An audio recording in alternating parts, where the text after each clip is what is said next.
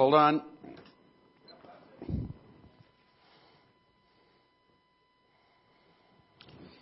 Merry Christmas, and thank you for joining us this morning for our Christmas Day service. We are streaming today instead of having a live service because between everybody coming in from the country and the weather and everything else, like historically this Sunday has not been super well attended, and so we just want to encourage you guys to be home and still to worship. And so we're doing our online worship stuff, but we're doing it together. And so if you are with us this morning and we've done our songs, hopefully you sang along, and we're going to hear the word preached this morning. And so let's bow our heads. Let's take a moment to pray and just be in the Lord's presence before we dive into the word today. Heavenly Father, I pray that you would be with me as I unpack the scriptures, as I share with the folks today what the birth of Christ means and what we, our role in relation to this. What now? And I pray that you would be with us. I pray that you would help us to know Christ more, to know His salvation, to know His death for us, to know His, the amount of obedience and, awesomeness it took for Him to just step into the world and become a human, to become one of us, to save us where we're at. I thank you, Lord, for being the God who loves us that much.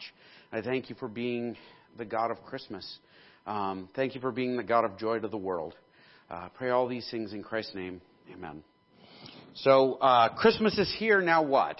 Is my title today. This is our very last sermon in our series on how to host a king. And we have looked at a bunch of different things today. And before we dive into what we're looking at, I want to share two stories. A couple weeks ago, I was asked about my favorite Christmas memory or my favorite Christmas gift. And I shared a story in that setting, and I wanted to share that one again and another one. The two Christmas gifts that I will remember forever. When I was, I think, 8 or 9, in 1984, 1985, my little brother Peter and I, we would play with our G.I. Joes every day. We'd play in the yard, we'd run around with them, we had vehicles and tanks, and we looked and we wanted, more than anything, they had two different airplanes, the good guy airplane and the bad guy airplane. And the older brother, I always got to play with the good guy airplane, and it was the Sky Striker. And he was the little brother, so we always got stuck with the bad guys, even though they had cooler guys and cooler equipment. But whatever, he got he wanted the Cobra Rattler. And we talked for weeks about everything we wanted to do with them and how we wanted to play with them, and we made up stories for their fighting and everything else. And we built up to this day that was Christmas, and we got them, and we spent a year playing with them. And I remember playing with my brother, and it is just one of my favorite memories of a Christmas gift that my brother and I wanted so much, and that we played with so much. And I remember it very vividly today. The other gift I remember very vividly was from about almost 25, a little over 25 years ago. My wife and I were dating, and she was in Houston, and I was in Chicago going to college. And she came up to visit me for Christmas. And I remember spending a few days with her, and she gave me, I really fell in love with her at a whole other level at that point, while we were there for those days together. And I remember she gave me a book set of the Chronicles of Narnia. And I love them. I still have them.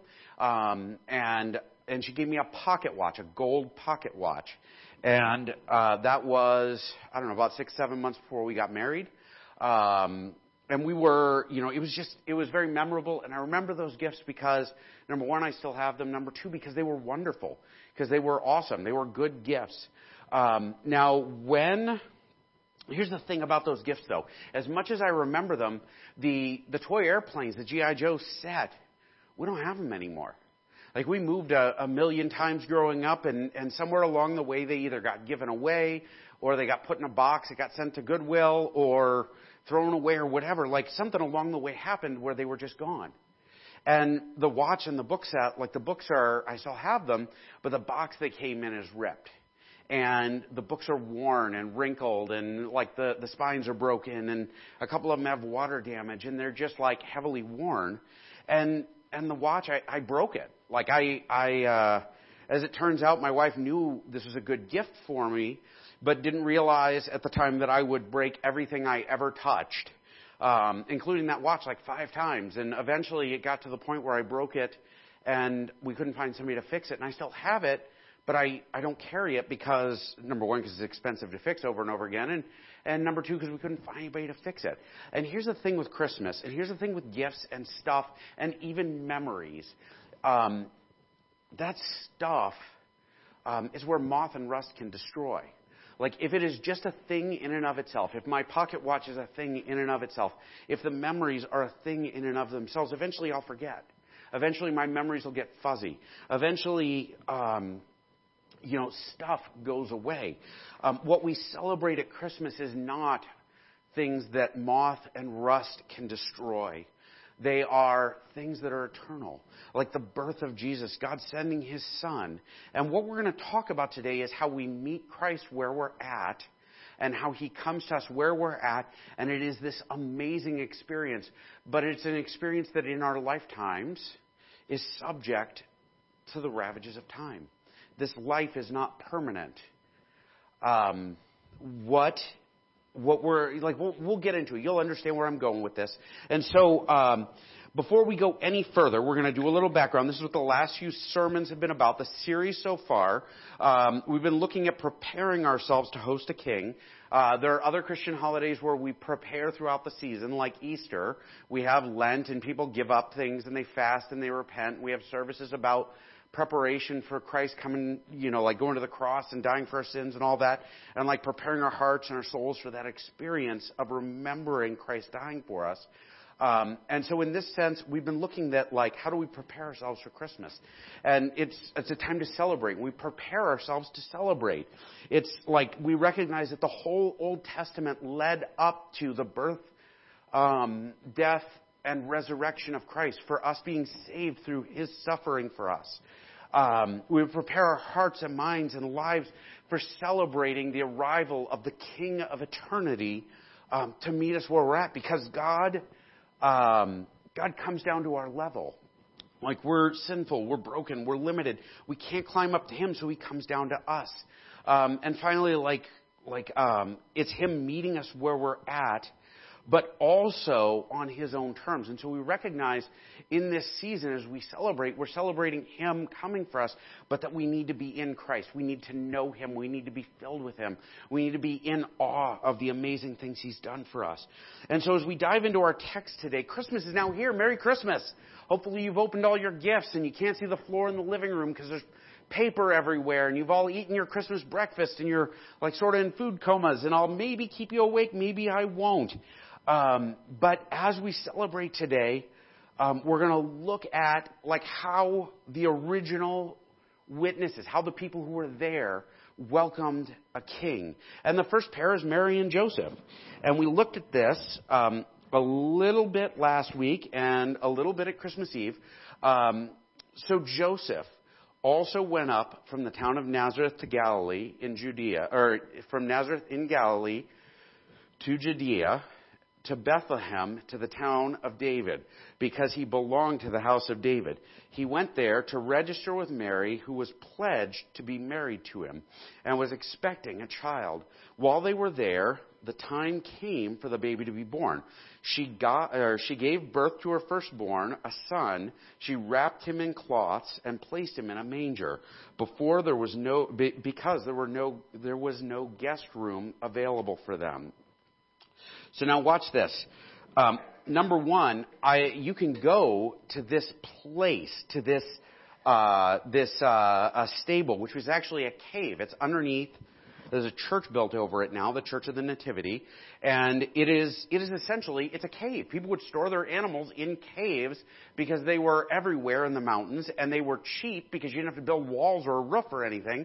And so, like it is a cave. It is a hole in the ground that Jesus was born in. Now, for scaling, understand. So, like Mary and Joseph, last week we talked about how they faced some pretty long, hard road as they prepared for the coming of Jesus. Mary was a virgin who was betrothed, not like properly married. She was going to face ridicule for being pregnant early. Joseph is engaged to a woman who's suddenly pregnant before they've been together. And there's humiliation for him. There's humiliation for both of them. There's challenge for both of them. They both had to trust God enormously and submit to His will for their lives. That is the big thing they bring to the table, is God chose them and they willingly submitted to Him. And they followed through. And everything we know about them comes to us because they followed God's direction. They were submissive. They were the people who brought us, literally brought us the Son of God. Like Mary birthed Him. Joseph, helped, raised Him. This is this whole thing that happened. And they trusted God. But the best they could do on the day He was born was a stable. And there's all kinds of theology to this. Christ came from eternity in the presence of the Father, surrounded by angels for all eternity.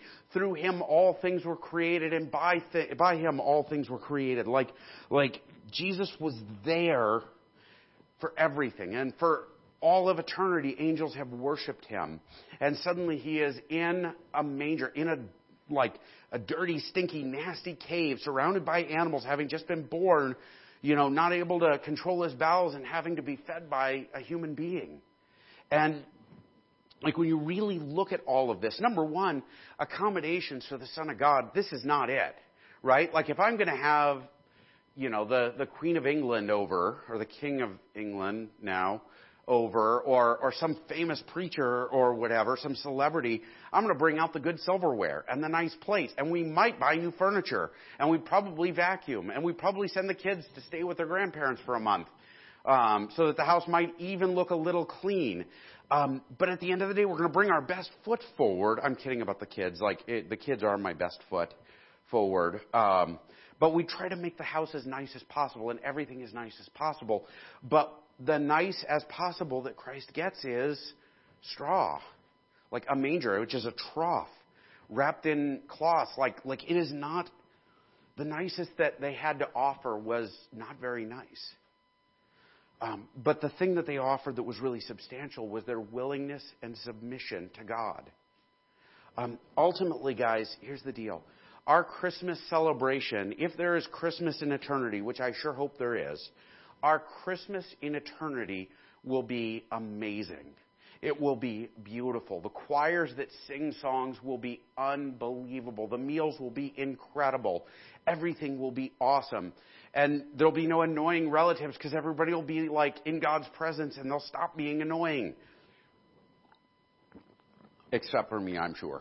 But if you look at our Christmas, even our best Christmas isn't that good. The Christmas that compared to eternity. Sorry, I did not mean to attack your family or your Christmas dinner or anything else, but when you really put it to scale, eternity is so much better. And what we have to offer Christ in our everything is as good as we can manage, but it is not at the level of what God has experienced since eternity. And it's easy to look at that and say, wow, this is pretty low rent. I'm kind of embarrassed.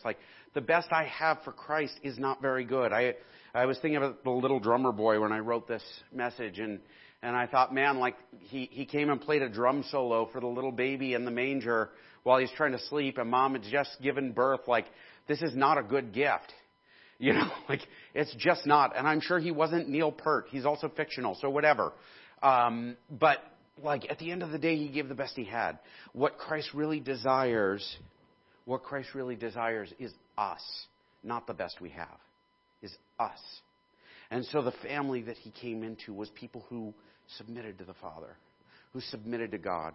The trough that He was laid in, the barn that he was born into, it was Christ submitting to the Father for our salvation. Him experiencing the lowest of the low and the hardest of the hard, so He knows what we go through in our lowest moments.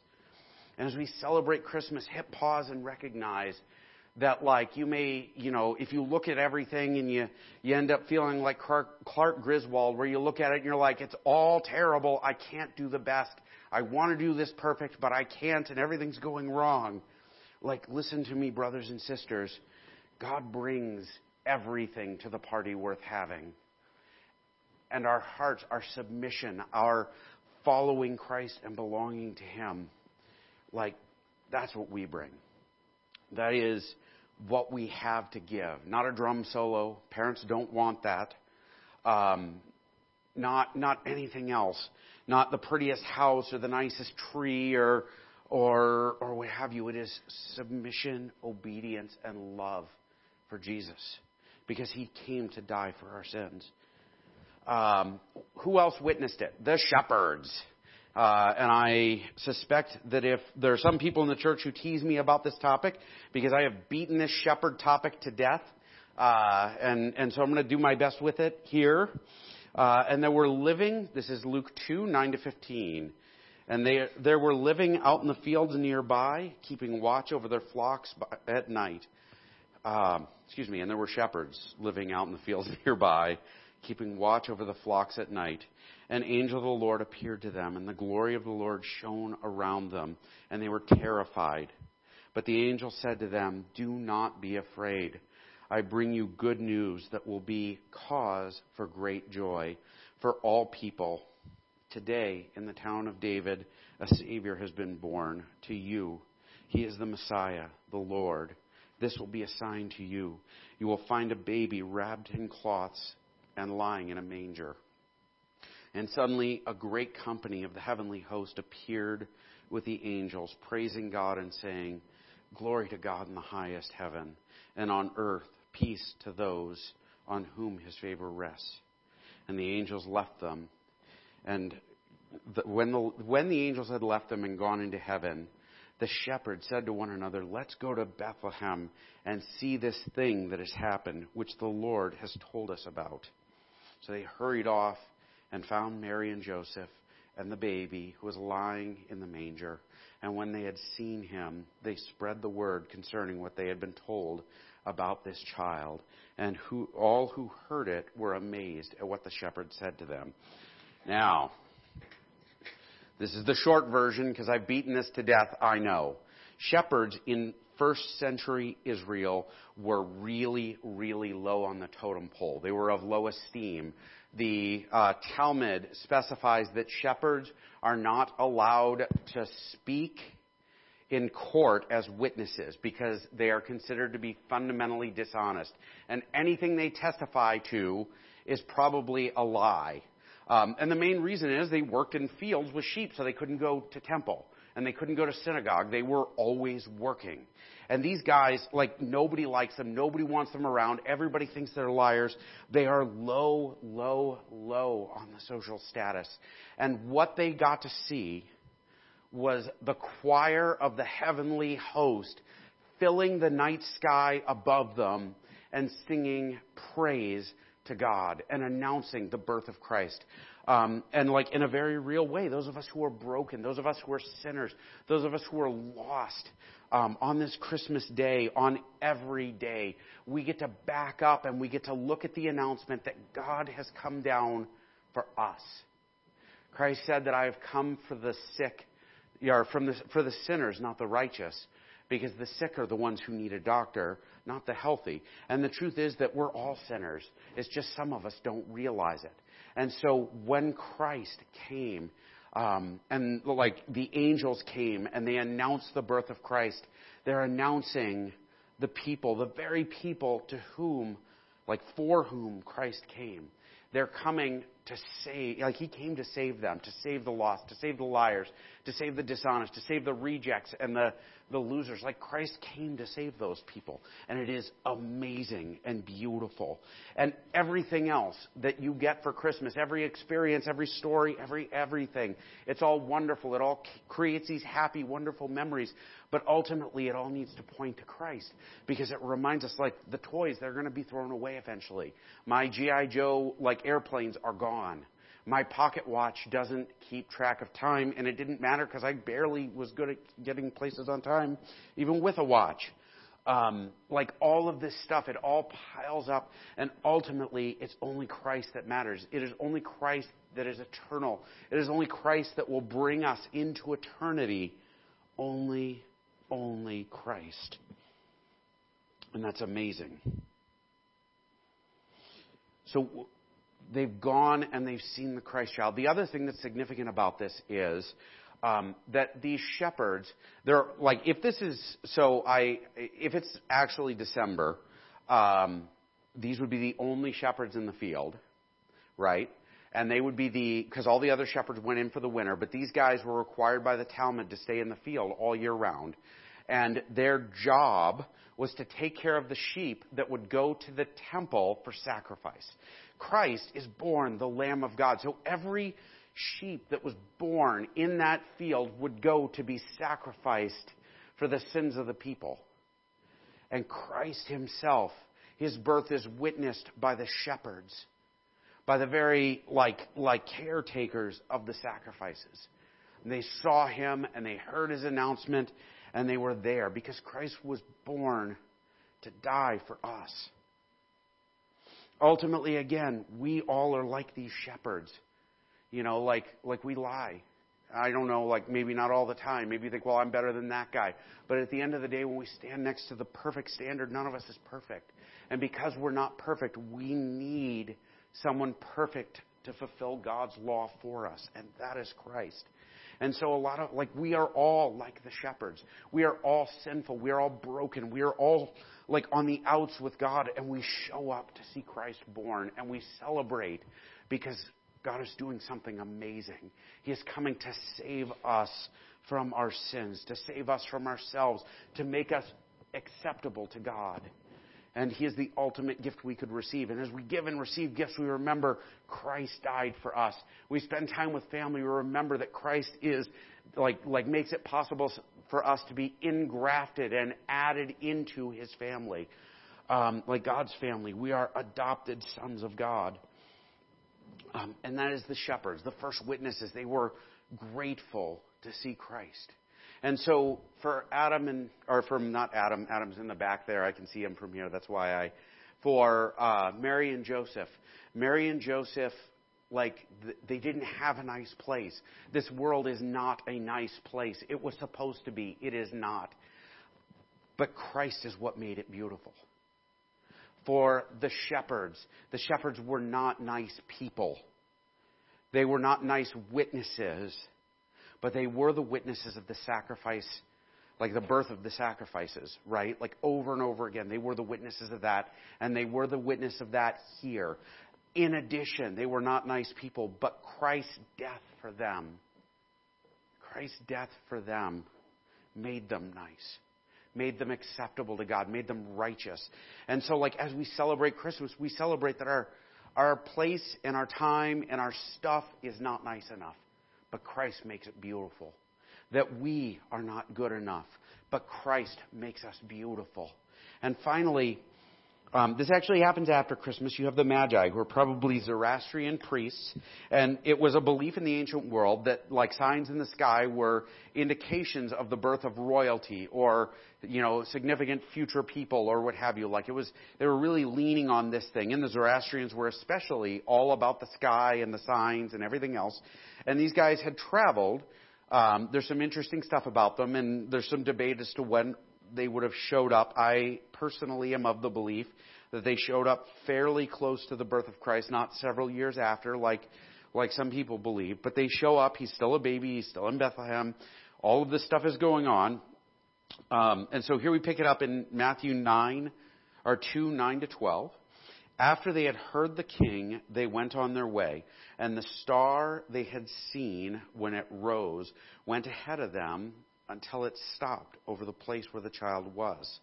When they saw the star, they were overjoyed. On coming to the house, they saw the child with his mother Mary, and they bowed down and worshipped him.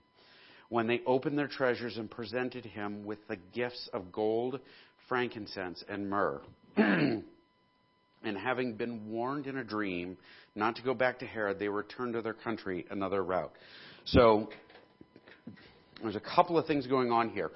When a king would be born, certain people would come out and be present for it. You'd have people from the nation would celebrate the birth of a king, and then you would have foreign dignitaries who would come for the birth of a king, and they would bring things to give as offers of fealty. or to show like that they are like allies with you. These are not foreign royalty. That's what you like to say, oh, we three kings. These aren't kings, they're magi. They are like pagans. They're foreign pagan guys who show up when kings should show up. Because what is brought to Jesus, what is brought to Christ, is not the best. It's the best the world has to offer. And what the world has to offer is nothing compared to what the King of Kings has experienced since the beginning of time. But Christ's presence is what makes it exceptional. The other thing they brought, my cameraman just ran off as I was about to talk about this, is 3 gifts. We're told of 3 gifts. The first one is gold, and I actually brought all 3 gifts. I have my golden ring. Here's my wedding ring. I do not have 5 of them, and I don't wear it all the time because my hand is all swollen usually and fat. Too close, Titus. Back up. There. Come on, Bubs. So there's my gold ring. They brought him gold. They brought him frankincense. And actually, while I was in Israel, I was in Jordan when I bought this, I bought a piece of frankincense. And this is a piece of frankincense. And I'm actually going to open the bag. I've had this for years, and I've never opened the bag, but I'll hold some up for you. It's like a resin. It looks like the sort of thing that Jurassic Park scientists would drill into to get dinosaur blood. And it has a strong smell, which I can now smell. I could not before, which is weird. I also have some frankincense, or myrrh. That was frankincense, which is a resin. And then this, and it's like a powder with little bits of flower petal, or flower cores in it. No, this is a powder. And this powder is myrrh. Back out a little bit, Bubs, you're too close. This is myrrh. And it was a very expensive scented material, and they would make perfume out of these things. This would be associated with burial. When a person was buried, they would treat the body with myrrh. And all 3 of these things, and now watch this, all 3 of these things have symbolic meaning. The gold is associated with kings and with wealth. The frankincense is associated with priests. And the myrrh is associated with burial. And what we're seeing there is Christ is the King of the Jews. He's the promised king who would come to save his people. He is the priest who would offer himself as a sacrifice for the sins of his people. And he was like the sacrifice itself. And so we have this foreshadowing of what's coming. And so these gifts, they didn't last long. In fact, actually, there's a theory that these gifts were sold, and then the money that they used, or that they got in exchange for the gifts, funded their escape to Egypt when Herod was trying to kill them. Or what have you. But either way, he probably did not take these to college with him.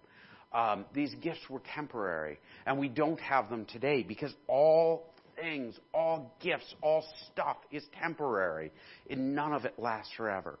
None of it is forever. And the Magi and their gifts, what made them incredible, what made them memorable, what made them powerful is Jesus. Because they presented them to the Son of God, and they point forward to his kingship, to his priesthood, and to his death for his people, where he came to die to make us acceptable to God. The single greatest gift the world has ever received. And so as we celebrate Christmas, as we do all of this stuff, my encouragement, my call for you is the wrapping paper on the floor, the presents, the family time, the great meals. This is celebration of the Son of God's birth. Born to save us. Born so that God could stand in our place and experience what we experience.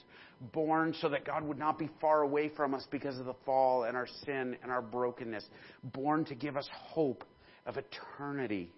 And it is over and over again in each of these stories. That cave, you go there, it is a cave, right? It is a cave. And there's a giant church built over it. But what makes the cave amazing is God was there. What makes the shepherds amazing is their encounter with Christ. And what makes these gifts and the Magi important and wonderful is that they point forward to the work of Christ to save us. And everything. We talked about the trees and how the tree has all these symbols associated with it that help us recognize truths about Christ and about how God saves us and how Christmas is something unique and wonderful in human history. All of it, it's all about Jesus.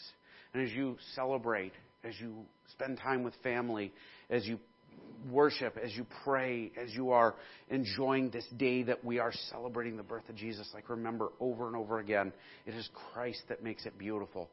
It's Christ that makes your home beautiful. It's Christ that makes your family beautiful. It is Christ that makes you righteous and acceptable to God and who changes you every day to be more and more like Him. And it is Christ that gives gifts meaning that is beyond their ordinary selves.